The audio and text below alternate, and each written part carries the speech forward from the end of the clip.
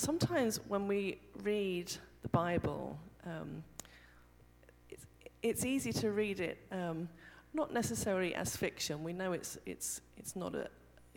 true, but sometimes it's hard for us to really jump into the times that it's writing about.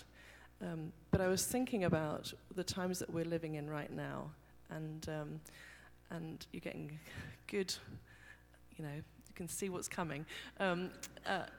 It's the times that we're living, but it actually, really interesting that we're looking at chapter 9, because this is a time where the church was under extreme pressure, and it was not an easy time for the church.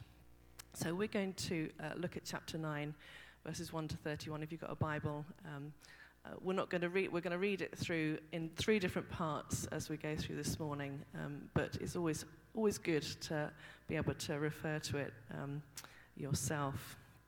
So I've entitled this talk, which for most believers, this is a very famous passage. I've entitled this talk, Pharisee Interrupted. Most people have heard of the person Richard Dawkins, very famous atheist professor at Oxford University, debated many Christians, and wrote the book The God Delusion. And my friend Pam, she had a real burden, was thinking about having a burden for Vladimir Putin, praying for him. She had a real burden for Richard Dawkins. And she decided that she didn't really want to debate him about faith, but she wanted to have an opportunity to meet Richard and to help him to encounter something of God's love. And she decided that she wanted to pray for an opportunity to meet Richard Dawkins and to give him a sense somehow that the God of all things that he doesn't believe in loves him passionately and unconditionally. If you'd ever met my friend Pam, you wouldn't be surprised that this was an aspiration that she had. Kind of crazy. I know at least one person here knows Pam and knows how true this is. Crazy, crazy person.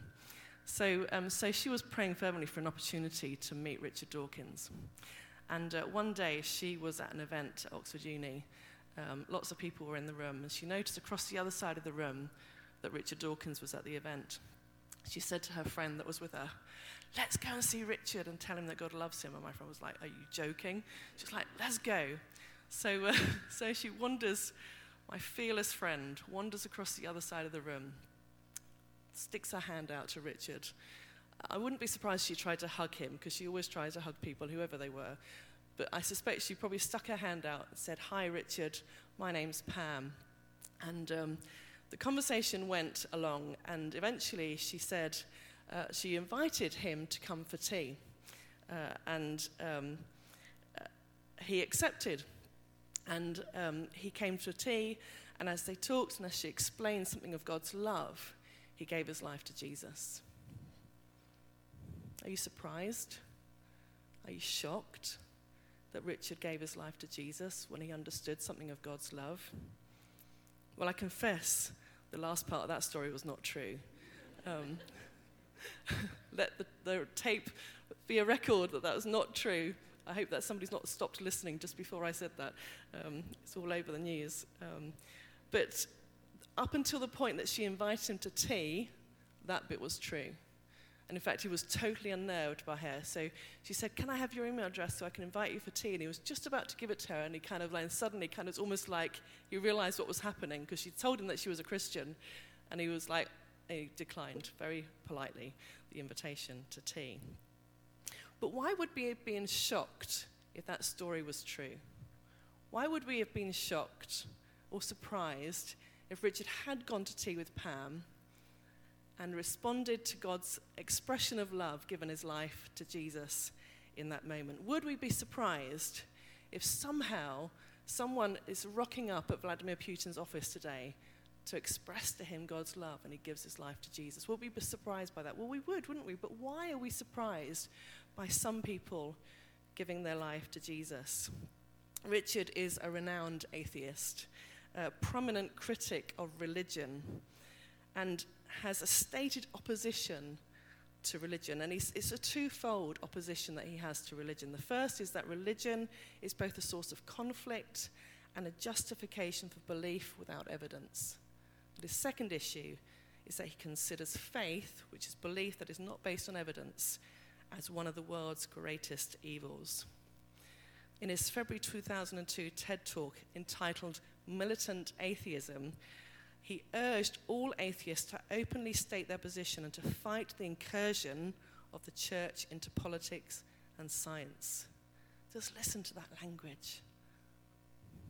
He describes himself as on the scale of 1 to 7 of belief, as a 6.9. Because you can't categorically prove that God doesn't exist. So he leaves just a 0.1% chance that maybe, but pretty much he puts himself as a 7.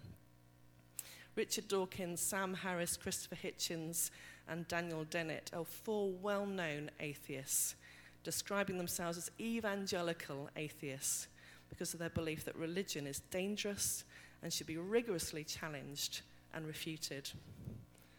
It would be profoundly shocking to hear of any one of these men professing faith in Jesus. These men that I've just mentioned are nothing like Saul. They have completely different beliefs, but it helps to give a little glimpse as to why it was so shocking that Saul became a follower of Jesus. So shocking to the early church that this Saul that they'd heard about had become a believer. Could such a man as Saul choose to follow Christ? Acts chapter 9, and we're going to look at 1 to 31, but first of all, we're just going to look at verses 1 to 9. So, gentlemen, could you put the slide back one? That would be really helpful to the passage. Back. Great, thank you, we're good, we're on track. Right, are you with me? Richard Dawkins didn't become a Christian. Keep praying. But Saul is a different matter. So, chapter 9, verses 1 to 9. Meanwhile, Saul was still breathing out murderous threats against the Lord's disciples. He went to the high priest and asked him for letters to the synagogues in Damascus, so that if he found any there who belonged to the way, whether men or women, he might take them as prisoners to Jerusalem. As he neared Damascus on his journey, suddenly a light from heaven flashed around him. He fell to the ground and heard a voice say to him, "Saul, Saul, why do you persecute me?" "Where are you, Lord?" Saul asked. "Who are you, Lord?" Saul asked. "I am Jesus, whom you are persecuting," he replied. "Now get up and go into the city, and you will be told what you must do." The men traveling with Saul stood there speechless. They heard the sound but did not see anyone. Saul got up from the ground, but when he opened his eyes, he could see nothing. So they led him by the hand into Damascus. For 3 days he was blind and did not eat or drink anything.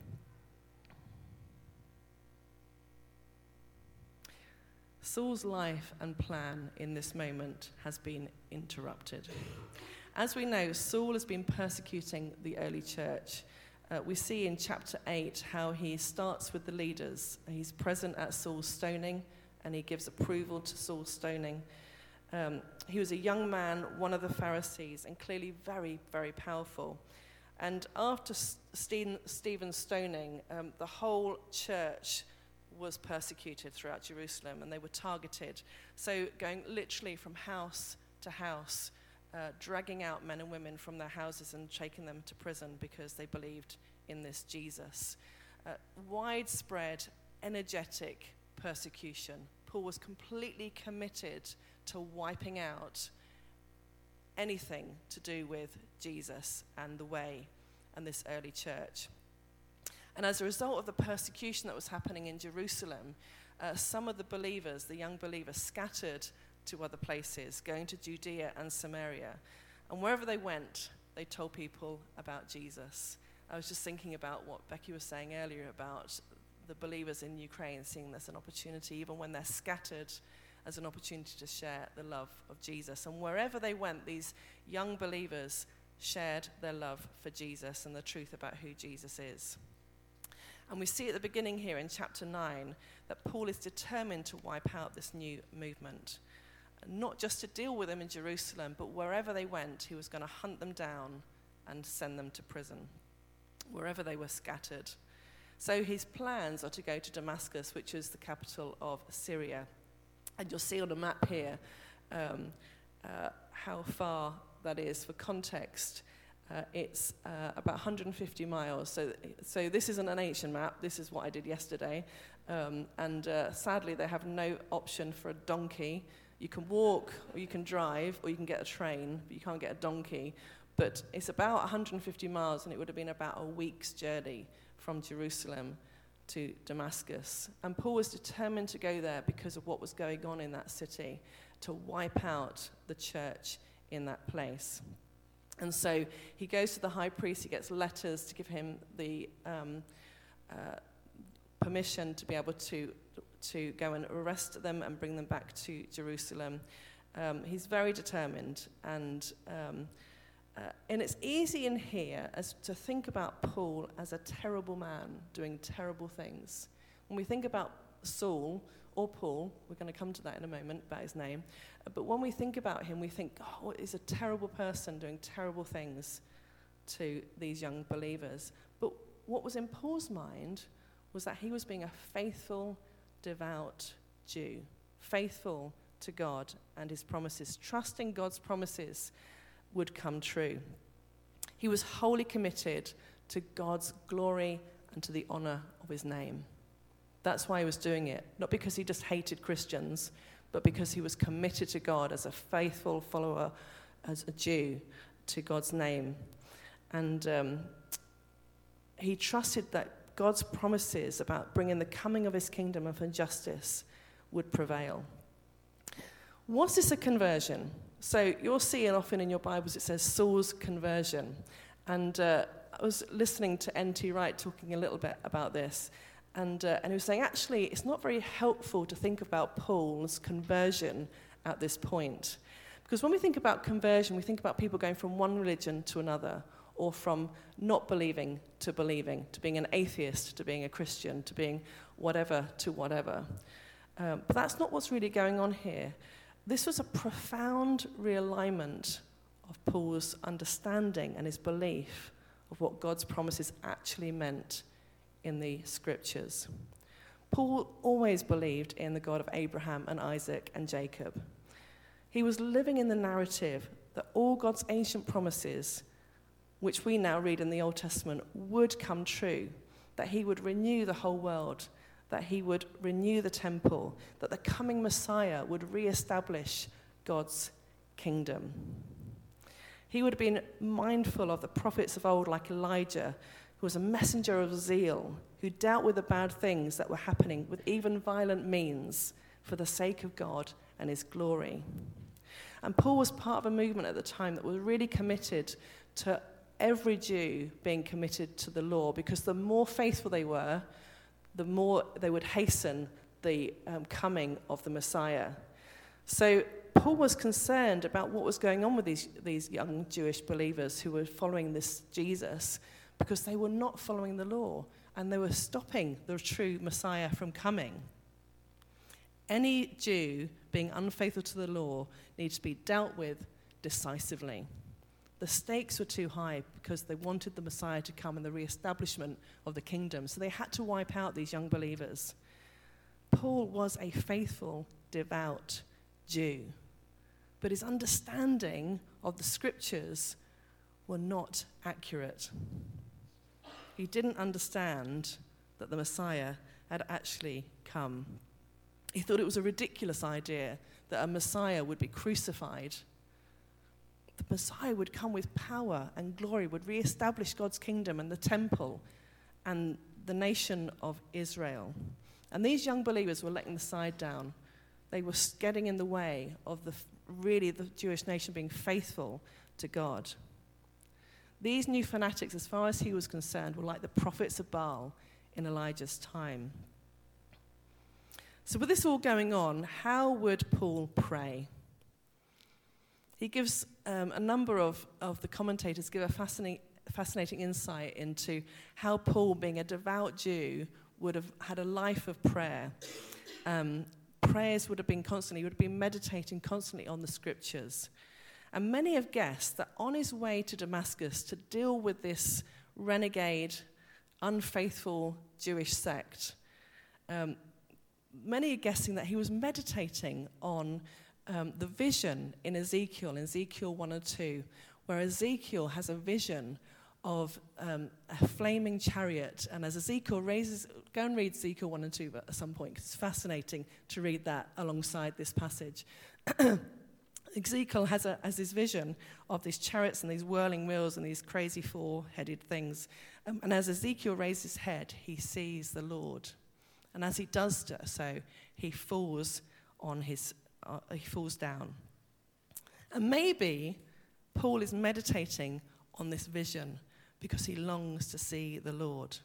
Maybe that's what he was doing on his way to Damascus, sitting on a donkey for a week, pondering, meditating on the scriptures, meditating on this vision that Ezekiel had.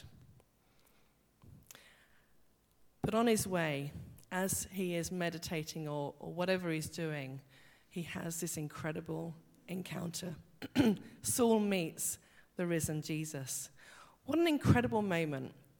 Everything that Paul assumed and committed his life's work to is shattered instantly in this encounter with Jesus. Can we go back one slide, please? Thank you.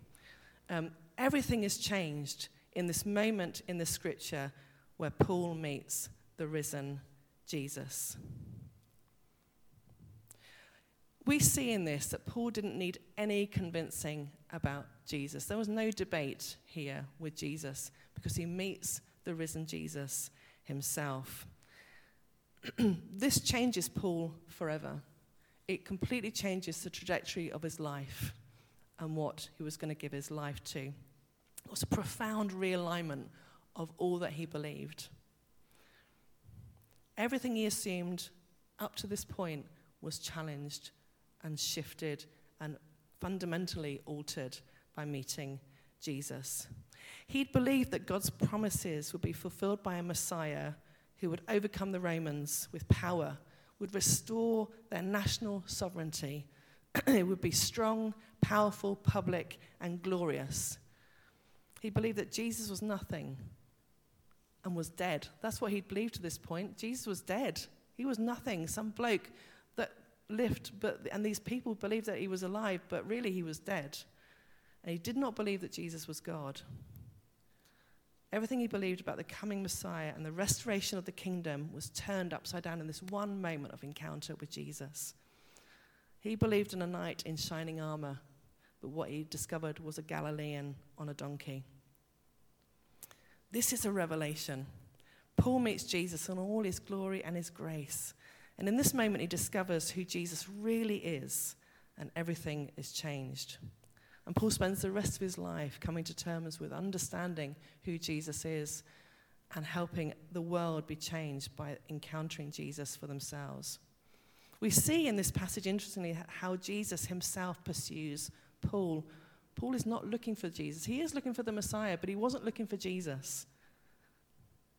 And Jesus says to him, "Saul, Saul, why are you persecuting me?" And Saul was changed in this moment. Paul didn't enter Damascus full of power and pride as he'd planned. He enters Damascus broken, blind, and humbled. Next slide, please. You see, there's who people think Jesus is and who he actually is. There's who Richard Dawkins thinks Jesus is and who he actually is. There's who your friends think Jesus is and who he actually is. There's who Paul or Saul thought Jesus was and who he actually is. Who you once thought Jesus was and who he actually is. I remember I'd heard about Jesus, but the first time I heard the gospel was in church, and it was the first time I discovered that it was possible to know God in a personal way through Jesus. And so I gave my life to Jesus readily, joyfully. My life was changed that day I met Jesus. But it wasn't until the next Thursday when my friend invited me around to study the Bible with her. that I discovered that Jesus wasn't just the Son of God, he wasn't just a child of God, but that actually Jesus was God himself. And remember that revelation. What? Jesus isn't just the Son of God, he's actually God. It blew my mind. And for me, there was that sort of start of discovery, which I still am getting to know who Jesus is today. I've known Jesus for 30 odd years. I'm still discovering more of who Jesus is today, the true Jesus. Because we can have an idea of who we think Jesus is, but who he truly is a discovery that we have for the rest of our lives. Because that's what it means to be a disciple. When you choose to follow Jesus, as Saul becomes a follower of Jesus this day, so we choose to follow Jesus, we choose to become a disciple, a person who is a learner, growing more to know and love Jesus, being in his word, understanding who Jesus is through his word, understanding Jesus is through being in fellowship with each other, being in prayer, and living out his purposes. It's all about Jesus and about discovering him together for the rest of our lives. I wonder what it means to be a follower of Jesus, to be a disciple to you. What does it mean to you to follow Jesus? I wonder if you know Jesus for yourself, when you remember first meeting him, when you first discovered him in a very personal way, as Saul does here. When did you first meet Jesus? Take yourself back to that point. And how have you discovered more of Jesus since then? How hungry are you to know more of Jesus?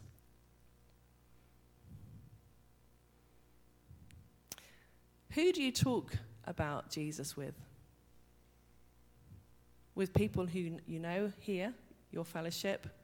Do you talk about Jesus with each other? Do I talk about Jesus with you? Do you talk about Jesus with me? How do you talk about Jesus with those in your workplaces and places where you go that people don't yet know Jesus? Does your best friend pop up in conversation? Because for Paul, this moment completely changed his life. And all he talked about, you can see throughout Scripture, was the person of Jesus. Because ultimately he discovered that power does not change the world, that it's only Jesus that changes the world. I do want to notice something in this passage. We often think of, Saul becomes Paul. And there's sometimes a bit of a misunderstanding that we think Saul was the person that Saul was before he encountered Jesus, and Paul's the person that he becomes after he comes to know Jesus. But actually, this is not true. Paul is not Saul's Christian name. Saul was his name in Hebrew. So in fact, we see in this passage that Jesus relates to him as Saul. He calls him Saul. It's his Hebrew name. And he's not called Paul until later on in Acts 13, when Paul's on his first missionary journey, that he's referred to as Paul. Because Saul, also known as Paul, or Paulus in Latin. So it's just as a small thing here, sometimes we think of Saul becomes Paul because he becomes a Christian. It's actually just two names in two different languages. So it's just important for us to remember that. So let's keep moving on to Acts chapter 9, verses 10 to 19. I'm going to have to speed this up. So, in Damascus, there was a disciple named Ananias. The Lord called to him in a vision. Ananias, yes, Lord, he answered. The Lord told him, go to the house of Judas on Straight Street and ask for a man from Tarsus named Saul, for he is praying. In a vision, he has seen a man named Ananias come and place his hands on him to restore his sight. Lord, Ananias answered, I have heard many reports about this man and all the harm he has done to your holy people in Jerusalem. And he's come here with authority from the chief priest to arrest all who call on your name. But the Lord said to Ananias, go, this man is my chosen instrument to proclaim my name to the Gentiles and their kings and to the people of Israel. I will show him how much he must suffer for my name. Then Ananias went to the house and entered it. Placing his hands on Saul, he said, Brother Saul, the Lord Jesus, who appeared to you on the road as you were coming here, he sent me so that you may see again and be filled with the Holy Spirit. Immediately something like scales fell from Saul's eyes, and he could see again. He got up and was baptized, and after taking some food, he regained his strength. As we said earlier, Saul's reputation was strong amongst all the believers. They all knew him. He was known to be, and in fact, some of the ways that at the beginning of this passage it talks about the words they use is that he was like a ferocious beast in terms of his murderous threats. That's kind of how his reputation was.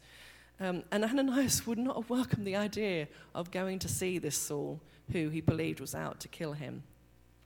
But he trusted Jesus. And we see in this that Ananias turns up. He's obedient to what Jesus asked him to go and do. And he turns up and he places his hands on Saul. And what's the first word he says? It's a beautiful moment. He says, brother. That's just incredible. This person who's been the cause of murder and imprisonment of believers, Ananias turns up, puts his hand on him and says, brother. Saul is now one of the family. And in this passage we see that Ananias meets not just his spiritual needs, but his physical needs as well. He prays for him to receive the Holy Spirit. He baptizes him into the family, and he's given something to eat. And Paul receiving the Holy Spirit is so significant here. At the beginning of Acts, in chapter 1, verse 8, it says, you will receive the Holy Spirit, and when the Holy Spirit comes upon you, you'll be my witnesses in Jerusalem, Judea, Samaria, and to the ends of the earth. The gospel was going to go to the whole world. And at this point, Saul was going to be a significant instrument in God's hand to see that happen. As Ananias prays for Paul, he receives power and a totally new direction for his life. Saul is activated in a new way by the Holy Spirit into a completely new mission from the mission that he'd set out to. Not killing people who follow Jesus, but introducing more people to him, starting movements that would impact the whole world and still impact us today. Paul has a new family. He has the Spirit of Christ dwelling in him, and he has a new purpose to live by the power of the Holy Spirit. In this passage, we see that God's plan for starting with Jerusalem, but for Gentiles to receive the Holy Spirit, to receive Christ and the Holy Spirit, Paul would be significant in that. And it's actually as Paul starts to relate to the Gentiles that we see his name changed. But I love this part of the passage where Paul becomes a part of the family, brother Saul. And he receives the Holy Spirit and he's given a new purpose. And that's true for us. As people who've responded to Jesus, we have a new family. We are family. I know we've gone through a really hard time as a church over the last months, but we are family. We're family. Can't deny it. You can't ignore it. You can't walk away from it because we are family. And we have the Holy Spirit empowering our lives, changing us, making us more like Jesus, helping us to understand more of who Jesus is in our lives. We have the Holy Spirit is here. The Holy Spirit is here. The same Spirit that Paul received is here today. He is here. We talk about whether we welcome the Holy Spirit, but he's already here. But do we welcome him? And are we allowing the Holy Spirit to repurpose our whole lives? Whatever our lives look like, whatever happens in our lives. Ukrainian brothers and sisters today did not ask to be in the midst of a war, but they're living as a family, part of our family, in the power of the Holy Spirit today, and God is repurposing their lives again today to help more people to discover the truth and the hope that is only in Christ. What was started here, this phenomenal passage in the Bible, continues in our lives today. It's just sometimes have to sit in that truth. This is not something that's abstract or separate from us. We're a continuation of what was started in this passage when Jesus revealed himself in an incredible way to Paul. So the last bit, let's crack on to 2 more slides, I think. The whole world, gospel for the whole world. Okay, Saul spent several days with the disciples in Damascus. At once he began to preach in the synagogues that Jesus is the Son of God. All those who heard him were astonished and asked, "Isn't he the man who raised havoc in Jerusalem among those who call on his name? Hasn't he come here to take them as prisoners to the chief priests?" Yet Saul grew more and more powerful and baffled the Jews living in Damascus by proving that Jesus is the Messiah. After many days had gone by, there was a conspiracy among the Jews to kill him. But Saul learned of their plan. Day and night they kept close watch on the city gates in order to kill him. But his followers took him by night and lowered him in a basket through an opening in the wall. When he came to Jerusalem, he tried to join the disciples, but they were all afraid of him, not believing that he really was a disciple. But Barnabas took him and brought him into to the apostles. He told them how Saul on his journey had seen the Lord, and that the Lord had spoken to him, and how in Damascus he had preached fearlessly in the name of Jesus. So Saul stayed with them and moved about freely in Jerusalem, speaking boldly in the name of the Lord. He talked and debated with the Hellenistic Jews, but they tried to kill him. When the believers learned of this, they took him down to Caesarea and sent him off to Tarsus. Then the church throughout Judea, Galilee, and Samaria enjoyed a time of peace and was strengthened. Living in the fear of the Lord and encouraged by the Holy Spirit, it increased in numbers. So we see how Saul is activated here. He's received the Holy Spirit, he's baptized, he's received his sight back, he's healed, and he's gone from giving out murderous threats to anyone who followed Jesus to speaking only of Jesus and trying to convince as many people that Jesus is truly the Messiah. And we see shockwaves amongst the Jews who can't quite believe it. They can't quite believe that this young zealot Pharisee who was committed to hastening the return of the true Messiah as they saw it by being true to the law was suddenly a follower of this Jesus and was convincing everyone of the truth of who he was. Interestingly, Paul only spends a few days in Damascus with the believers and speaking of Jesus.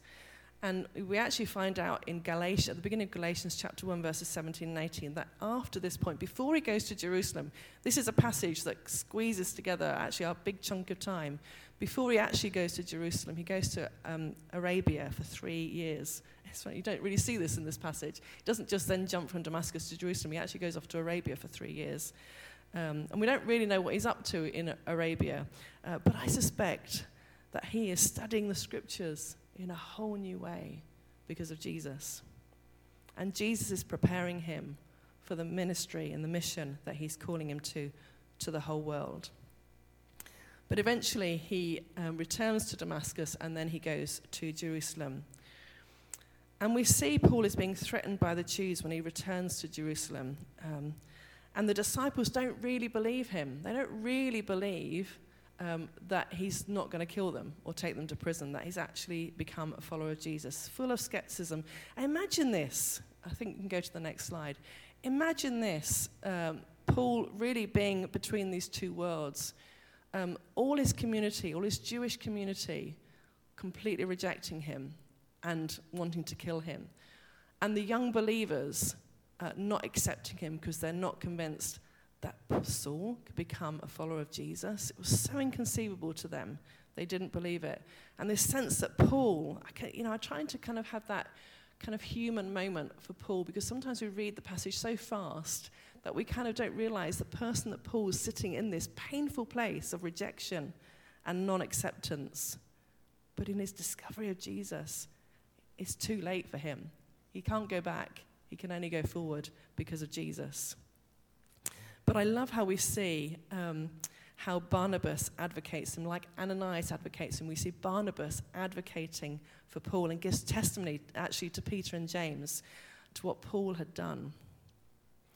And I think Ananias and Barnabas demonstrate for me the importance of having fellow believers who are advocates in our lives, the importance of who is alongside us, speaking up for us, particularly when we are rejected or there is suspicion around us.